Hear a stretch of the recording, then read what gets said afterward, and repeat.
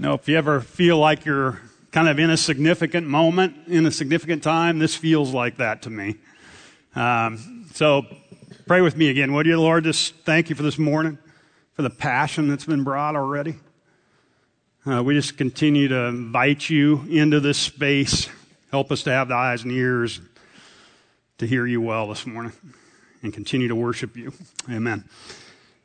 I wished I had time to share with you all the thin place stories that people have been sharing with me over the last couple of years since the first time I talked about this idea of a heaven and earth colliding and God for a moment kind of showing up in the moments we really need. I've heard story after story. It's been fantastic. Last week, I was in the youth building, and Sue Perdal caught me and said, "Hey, I have a thin place story I have to share with you." A family member of mine that was going through a really hard season, a really hard stretch, and she just needed to really, connect with God. And so her and her husband went up to do one of their favorite things, rock hunt, in the shores of Lake Superior, northern Minnesota. And said the conditions were perfect that day. Apparently wade around in the water and look for these cherished rocks. And said toward the end of the day, it was fine, but toward the end of the day, something caught her eye in the water, and she reached down shoulder deep into the water and grabbed this rock and pulled it out. And I'm going to show you a picture of that rock she sent Sue. Several feet down in Lake Superior, but that wasn't the end of the story. She and her husband started to tell this story, just kind of how God showed up randomly in a moment, with this rock to encourage her at the right time. And they started telling that story. And a week or two later, I believe her husband was telling that story of the rock in his workplace. And a woman in the back said, "That's my rock." 4 years ago, I rode on that rock, and kind of a crazy thing. Just thought, I hope it blesses somebody. And so I threw it in the water, and now it's blessed me. In terms of how God used that. You want something to stick, want something to last? Mark it on a stone. Mark it on a rock. 4 years in the water, that rock was. Right? Last year, I went back to my hometown for a high school reunion. I won't tell you how many years that was, I think 20. Let's say 20, maybe more. But I don't get back there a lot, with my parents being gone. But I kind of went back on a little bit of a sentimental journey, and there's some things I like to do when I get back home. Grew up in a farm in Kennesaw, Nebraska, and so I like to get around our farmstead and walk around and hang in the barn a little bit and just kind of have some moments through that. And occasionally when I go back, I will go back to the cemetery where my parents lie and to see the markings on their stones, because they're always an encouragement to me. My mom's stone is there was a song in her heart. She was a creative, out-of-the-box thinker, loved the arts, loved music. Great angelic singer, loved movies, and it was really her that went on an experience to get my dad and their friendship group out of just religion and into a personal relationship with God that was relevant and real. And that's where I kind of got some of the creativity and some of the way I think is from her. And then on my dad's stone is "Well done, good and faithful servant." And I can tell you, anybody that knew the man, that's what they would have said about him. Wasn't perfect, for sure, like any of us, but he took his swings, did the best he could in the years he had, and I think everybody would say that knew him, well done. And that's kind of an inspiration to me and something I hope for and look for and hope would be said about me, someday. So then I went into town and went around the school. I went to a K through 12 school, and so we were meeting. The class reunion is this really cool spot, the bus barn in front of behind the school. So, it was great. But I went back and kind of thought about some stories. But I noticed something on the school I hadn't noticed for a long time. And I just hadn't thought about it. Here's a picture of the school. Can't see it real well here, but zero in above the doors, and there's a white roof line. And if you can make this out, it says Senior 70 on that. Now, that wasn't my class, but as a little guy, I went to that school, and I saw this marking on the school every day. In the volatile times of the late 60s and 70s, some crazies went up there, and then when they graduated, vandalized the school and put Senior 70 on it. And try though they may, that those school officials and townspeople, to get that darn thing off the rocks in that school 50 years later, Senior 70 still marks that school forever. Because they just can't get it off. The rocks held the marking instead. So there was this another rock story for me. I think I shared it with you a couple years ago on this stage, this rock above Steamboat Springs, Colorado. One of our kids at the time was going through a really hard time. Deep loss, disappointment, pain, journey, couple surgeries, multiple doctor's visits, a loss of a lot of dreams of his. And so I was in a pretty tough place. I was angry and disappointed and frustrated and all that. So I separated for a couple days and went up to Steamboat and rode my mountain bike as hard as I could, up as high as I could, till I collapsed on this boulder in this meadow.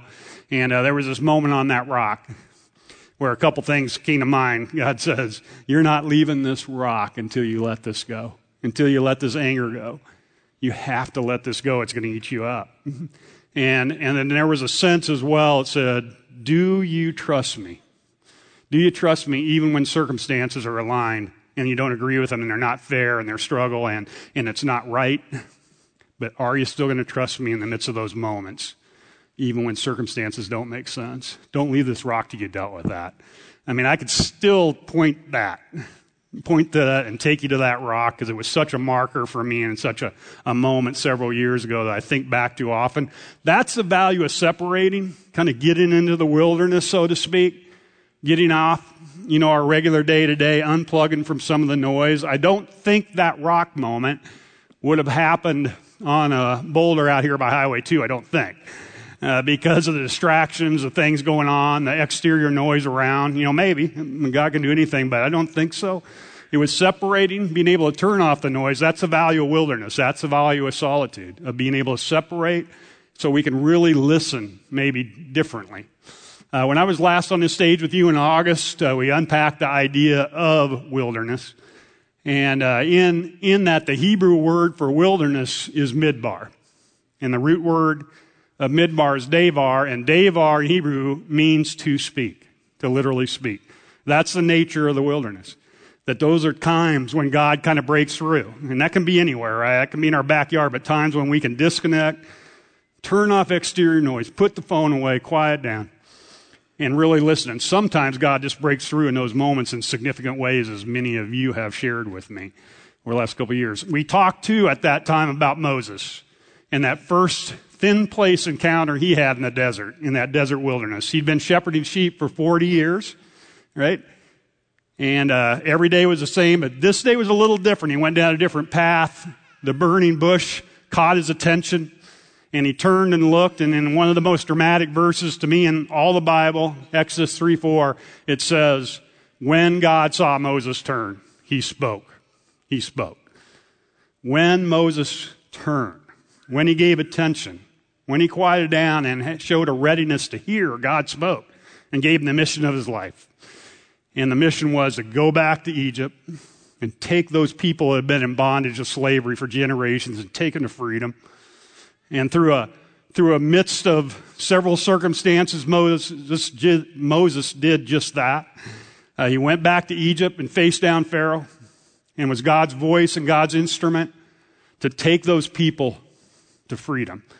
And so he led an exodus of hundreds of thousands of Hebrews who had been under the bondage of slavery into the desert wilderness to freedom. And he brought them right up to the face of the promised land. This is the land God had promised the Hebrew people for hundreds of years. And he brought this nation out of Egypt and right up to the edge of the promised land, said, it's time for you to take it. And so Moses appoints 12 leaders, 12 great leaders. There was 12 tribes in Israel at the time, Hebrews, and he picked the best leader of all of them, all of the tribes, and the 12 guys went over there to spy on the land, see what they were dealing with. And they came back and said, this is an amazing place, a land filled with milk and honey, a beautiful, incredible place, but there's armies there, huge armies. They're fortified. Their cities are built on rock. We don't have a chance. There's giants in the land. We've never seen anything like it. We're like grasshoppers compared to them. And so the people started to buckle in fear and doubt. Only 2 said, we can take it. We can do it because God will be with us every step of the way. We can do this. But the rest turned, the whole nation, and the nation of Israel turned in doubt and fear. And as a result, God banned them into the wilderness to wander for 40 more years. And so they wandered in 40 years till that whole generation of people that doubted was gone. And now as they come back to the promised land for another opportunity to cross over. Only Moses, Joshua, Caleb remain from that. The rest of that older generation is gone. So we've got a young, tens of thousands of Hebrew people that are 40 and under ready to cross over. And Moses, in a very public way, passes the baton of leadership to Joshua because he knows his time is gone. And he gives the baton to Joshua. And now Joshua is commissioned and ready to take the Hebrew people across the river. But he's just a man, right? I mean, he's just a man. And so you got to think in his heart and life, he had to wonder, as well as the people, will we doubt and step back in fear? Or will we lean into whatever God has for us there? And will we lean into whatever enemies reside in that promised land and take God on his promise that he's going to be with us every step of the way, no matter what's out there, no matter what we face? So here is Joshua sitting on the cusp of history. I mean, think of this moment. I mean, he is sitting on the cusp of history, desperately needing to hear from God. And we know that he needs to hear from God. He needs words because we know as we look at these words and what God gave Joshua in this moment. He's desperately needing to hear from God. So what does he do? He does what's been modeled for him for 40 years by Moses. He withdraws. He gets into the quiet. He gets into solitude, maybe in his tent, don't know, maybe along the shores of the Jordan, maybe in some hills back away. We don't know. But what we do know in the very first verses of Joshua, the book of Joshua, what we see is Joshua in a posture of listening and God speaking and God giving him exactly the words he needs in this moment. So let's turn to Joshua 1. In the very first verses of this book. It's amazing because you got to have the context of this moment they're in for this to really come to life. Right? So Joshua 1:1-9, let's read that. Now it came about after the death of Moses, the servant of the Lord, that the Lord spoke to Joshua, son of Nun, Moses' servant, saying, Moses, my servant, is dead. Now therefore arise, Joshua, cross the Jordan, you and all this people, to the land which I'm giving them, the sons of Israel. Every place on which the sole of your foot treads, I have given it to you, just as I've spoke to Moses. From the wilderness and this Lebanon, even as far as the great river, the river Euphrates, all the land of the Hittites, as far as the great sea, toward the setting of the sun will be their territory. No man will be able to stand up to you. No man will be able to stand before you all the days of your life. Just as I have been with Moses, I'll be with you, Joshua. I will not fail you or forsake you. Be strong. Be courageous. For you shall give this people possession of the land, which I swore to the fathers to give them.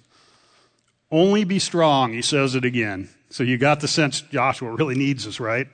Only be strong and very courageous. Be careful to do according to all the law which Moses, my servant, commanded you. Do not turn from it from the right or the left, so that you may have the success wherever you go. The book of the law shall not depart from your mouth, but you shall meditate on it day and night, so that you may be careful to do accordingly to all that is written in it. For then I will make your way prosperous, and then you will have success. Have I not commanded you? Be strong. Be courageous. Do not tremble or be dismayed, for the Lord your God, he's with you wherever you go. Man. And there you get a sense and a window into Joshua and where he's at. Don't tremble. Don't be afraid. I mean, you can imagine what he's feeling, thinking, Joshua. Don't tremble, don't be afraid. Be strong. Be courageous. Whatever you face over there, I'll be with you every step of the way. Whatever giants you see, whatever obstacles you come against, whatever is in front of you, I'll be with you every step of the way. A couple things come out in this story. Well, one, God's a God of second chances, third chances. I don't know about you, but oh boy, am I thankful for that in my life. That he's a God that gives multiple chances. And now again, he brings this next generation of Hebrews back to the promised land and gives them their shot to lean into and step into whatever God has for them in that moment. And he's also, what's so true about this is God's word holds. I mean, it's held for hundreds of years. This promise came, and this promise of this promised land that he was going to give the Hebrew people was passed down from generation to generation. The hope of this is what got them through hell and got them through slavery the hope that God was going to come through, deliver him, bring him to that moment. I mean, wow, what a moment, right? And those promises hold like a rock. I mean, Psalm 62 comes to mind for me. It says, one of my favorite psalms and passages, like a firm foundation built on a rock, a stronghold, our faith in God, so it will not be shaken. I'll wait for you as long as you say, God. You only are my rock and my salvation under my feet. You are breathing room for my soul. On God, my salvation and glory rest. He is the rock of my strength, my stronghold, my refuge. In him I shall not be shaken. So these words now God gives to Joshua because he needs these words, because he's going to lead these people across to face the enemies he's going to face. He's saying there's no giants in that land too big.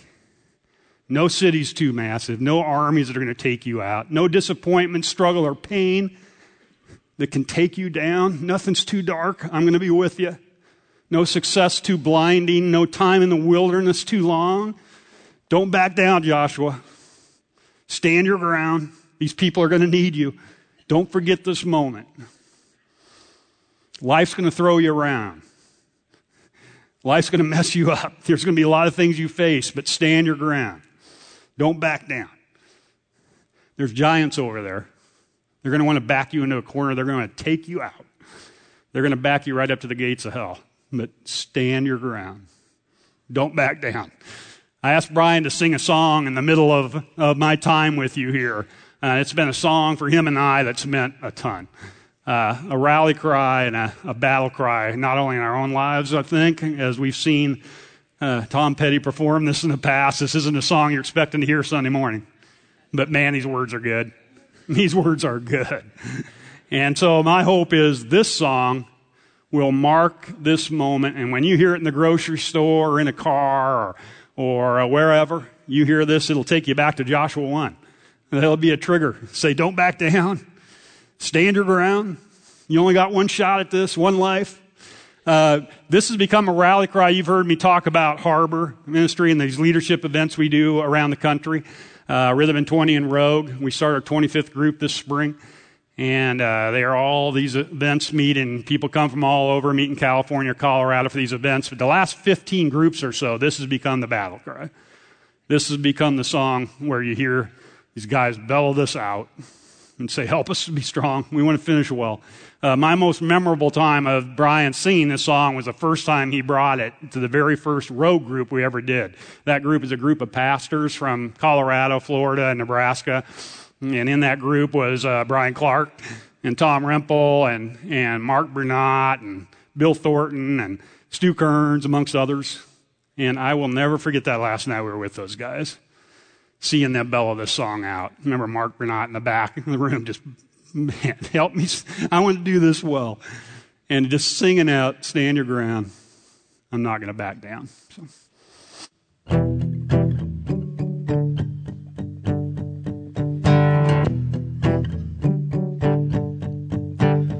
Well, I won't back down. No, I won't back down. Well, you can stand me up at the gates of hell, but I won't back down. I'm gonna stand my ground. Won't be turned around. And in the world that keeps on pushing me around, gonna stand my ground, and I won't back down. Hey, baby, there ain't no easy way out. Hey, I will stand my ground, and I won't back down. Well, I know what's right. I got just one life, and in a world that keeps on pushing me around, will I stand my ground, and I won't back down.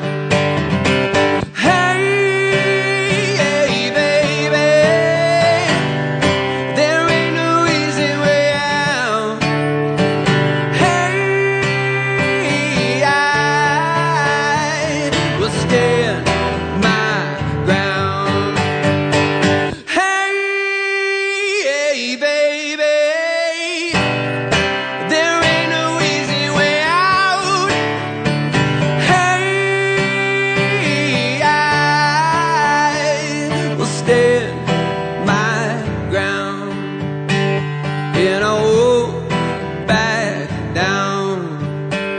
No, I won't back down.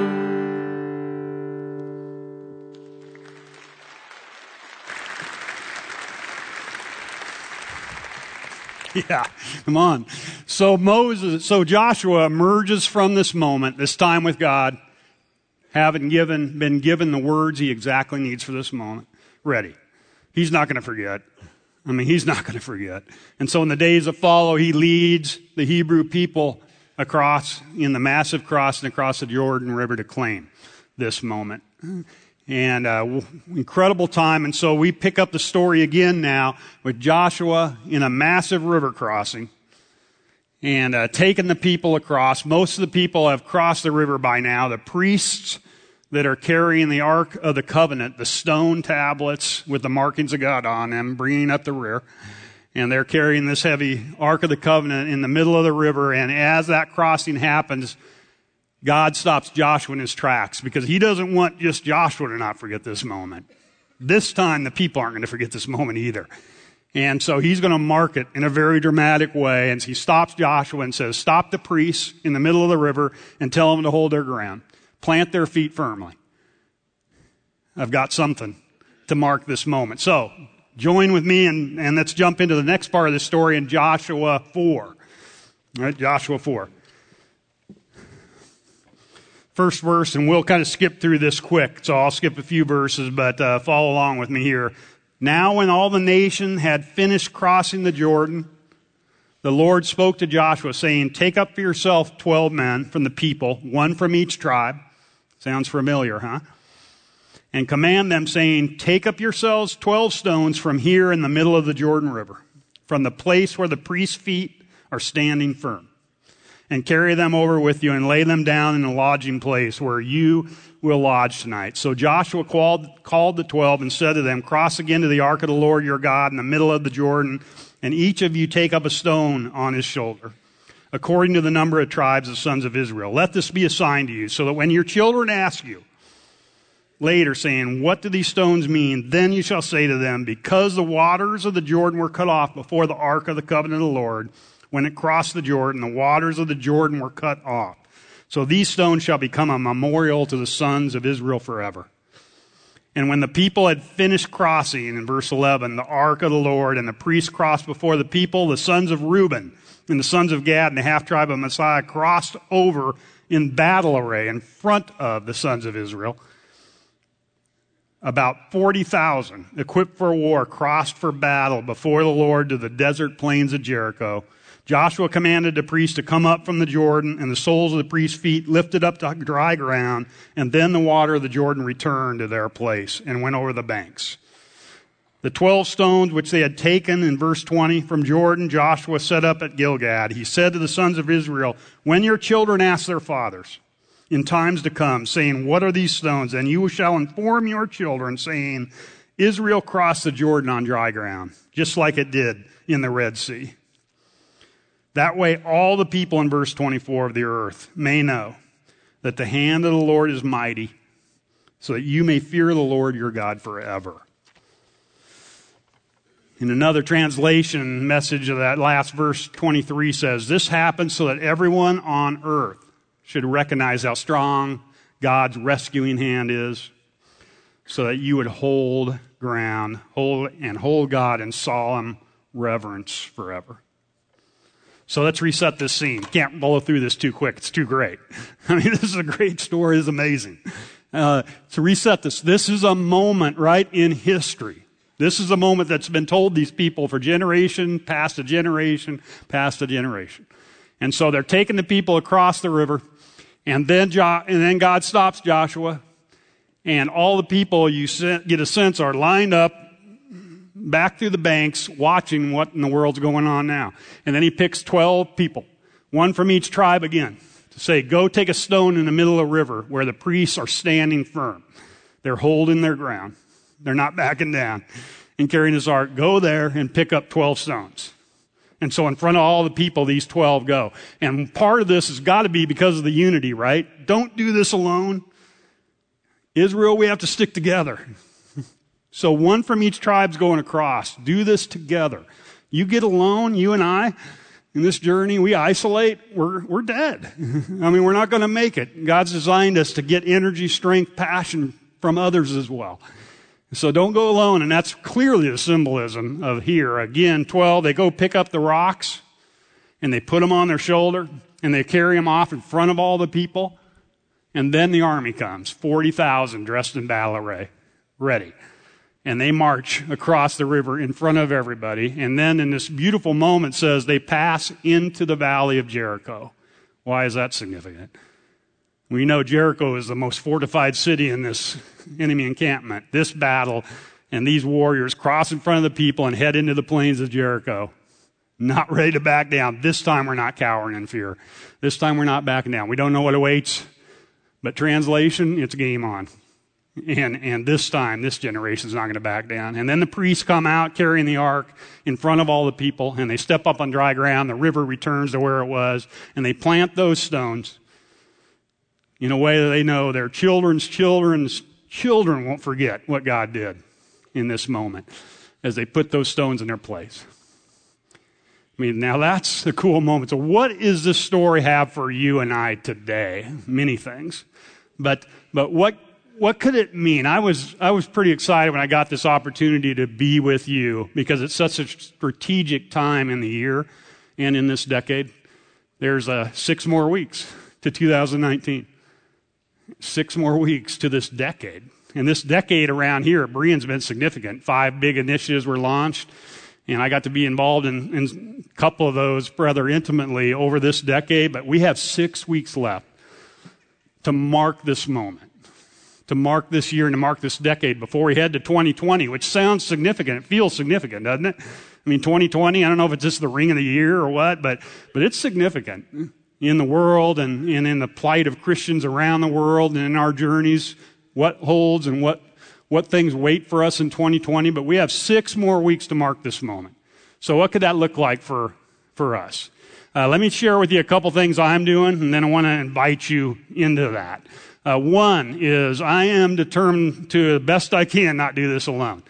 Marcia and I have had some couples over the years that we've been pretty close to and done a lot of stuff with. And particularly over the last couple of years, there's been some hard things that we've gone through and others. I don't know how we could have navigated that just isolated. And so we're determined to keep people around us, and I'm thinking through that as well. And one of those, they're going hard stuff right now, really hard stuff. And so we're going to do our best to be in their corner, and they're in ours, and we got to have that. And in the midst of work, and the work I'm doing with these leaders from around the country and stuff, I need a core group of people I can depend on and know, in my corner, I'm in your corner, let's go. And Brian Olson's been one of those key guys that we've just been able to gain strength and encouragement from each other to say there's a lot coming and a lot happening, and so let's go. But I'm determined not to do that alone, and you can't either, because the enemy wants to pick us off by isolating us. Second thing I'm doing is for the next 6 weeks, I'm doing an hour of solitude a week, entering the wilderness. It's not going to Steamboat every week. It's going to be around here somewhere. But I am isolating for an hour a week and committing to that. And in solitude and quiet and in a listening posture with God. I'm inviting you to do the same thing. I talked about this and gave you this challenge back in August, and I want to revisit it. I believe this is a difference-making practice. Different and additional to the other rhythms you may do in prayer and scripture reading and that, but to take an hour a week for the next 6 weeks and say, God, how do you want to mark this decade, this moment? How can we do this well? And commit to that. Believe me. I mean, I know there's going to be more stories I'm going to get to hear from you as you practice this idea of an hour of solitude and quiet a week. I'm going to start each of these next 6 weeks reading Joshua 1 myself and reading it through and then just asking God, is there anything you have for me in that? Is there any way? You and I, we have an opportunity to mark this decade, just like God did and Joshua did. Maybe not with stones crossing a river, but we got a chance to mark this with our families, with our kids, with our grandkids, with those we influence at work. Is there some things that could come to mind to mark that moment? Maybe that comes in that hour of solitude a week. So join me in that, and let's finish this year strong with that. Then I have some markers, some actual things that help me remember and mark things. I have a bunch of rocks in my office, and I got all those rocks from some cliffs I have gone to. There's a cliff, another part of the world that's become to symbolize many of the faith steps we've taken in the Rhythm and 20 road journeys. It's become a symbolic place, but also a literal place. So we've taken people to this cliff. So I've gathered rocks from there, and I got some rocks in my office. But there's two rocks in particular that I have. One is a remember rock. So we've had an incredible year in that front. I've told you we finished the 20th group of either Rhythm and 20 or Rogue. We start 25 next spring. 500 guys have come in from different states, 43 different states into this. It's been amazing. But next year we start 4 new groups, plus all the other groups. It's going to be a busy full year. It's a little overwhelming, and the way I'm going to have strength is to remember what God did. I mean, remember, and so that's one thing I would ask you to do is think about how you can mark the moment of 2019 by remembering the way God showed up. And for me, I wrote on this rock that I have, this particular rock, tour. And a tour was this year, Brian Olson and I and some others went to 11 cities around the country where we've had a lot of guys come through to take the sights, sounds, and feel of Harbor to them, to remind them, to encourage them, to help them keep chasing God to whatever we can do. And what we heard was story after story after story of marriages impacted, families impacted, churches changed. Restorative stories of a pastor who had to leave his church several years ago because of a porn addiction, and a marriage that was gone as a result. But as they came back in, what I saw was him and his wife 6 years later coming in with a restored marriage, and the church asked him back as a pastor, and that's the way, that's the deal right there. That's what God's about, restoring stories. And so we heard those kind of stories, and I mark the tour, because that's what's going to give me energy for all the stuff that's coming, what we need to do next year in everything. So mark a moment. Then the other rock I have helps me look forward. And every year, a week before or so, the end of the year, I ask God for a word, a phrase, or a verse that I could kind of theme the year coming. That's just something I do, but I would ask you to think about doing that. Is there a word, a phrase, or a verse that could be an anchor for you as you head into 2020? Something that maybe God's put on your heart. That would be a great way to use that hour a week. Say, is there something that comes to mind, a word, a phrase, or a verse that could theme your walk as you go into 2020. For me, on my rock, it says, keep chasing cliffs, keep inviting others to do the same. Cliff chasing, like I said, has been a metaphor for this wild, mysterious God we have that wants us to keep all out pursuit of Him. No matter life circumstances, no matter how hard it gets, don't forget that God walks with us every step of the way. And so that's for me, cliff chasing, and I can kind of mark everything through 2020 around that grid. So what would it be for you? Don't do this alone. Consider committing an hour a week of solitude and get a couple markers for you. One to help you remember what God's already done and showed up, and one to maybe help remind you of a theme word, a phrase, or a verse. As I close my time with you this morning, I wanted to circle back to Joshua 1. It's too good. The words are too strong for us, and I think I'm supposed to read this again. I know for sure there's people in this room that need these words, that need to hear this again. These words that God's speaking to you this morning as we revisit this, that are facing some really dark and hard stuff. There's no doubt in my mind. I know that. And so I want to kind of take you through these words again as a prayer as I close. And this time I'd ask you to just don't follow along in the Bible or on your phone or however you're doing that, to just put that down and listen differently. Kind of enter into a prayerful quiet mode as I read this for you. And maybe there's a word or phrase that pops off the page as I read this for you, to really focus on this passage as God's word for you this morning. So after the death of Moses, the servant of God, God spoke to Joshua, Moses' assistant. And he said, Moses, my servant, is dead. Joshua, get going. Cross the Jordan River. Cross whatever's in front of you. Face what you need to face. You and all the people. Cross over to the country I'm giving to the people of Israel. I'm giving you every square inch of the land you will set your feet on. Just as I have promised Moses, from the wilderness, Lebanon, east to the great river, the Euphrates River, all the Hittite country, and then west to the great sea, this is all yours. All your life, no one will be able to hold out against you, no matter what that enemy is or whatever that giant you're facing. In the same way I was with Moses, I'll be with you. I won't give up on you. I won't leave you. Strength, courage. You're going to lead this people to inherit the land that I promised them to give to their ancestors. Give it everything you have. Life is short. 6 weeks left in this decade, right? Give it everything you've got. Your heart and your soul. Make sure you carry out the revelation of Moses commanded you, every bit of it. Don't get off track either left or right so as to make sure you get where you're going. Don't for a minute let the book of Revelation out of your hand. Ponder it. Meditate on it. Day and night. Get hope from it. Making sure you practice things in it. Then you'll get to where you're going. Then you'll succeed. Haven't I commanded you? Strength for whatever you face. The health battles that are in front of you. The family struggles. The challenges at work. Strength. Courage. Don't be timid. Don't get discouraged. Because God, your very own God, He's with you every step you will take. Amen. I want to give you a couple minutes to just stay in this moment. If there was a word or phrase even that came from that passage I just read, to figure out how to mark it, write it down, seek God, thank God for it, and just to be in this moment for a minute before we close with some worship.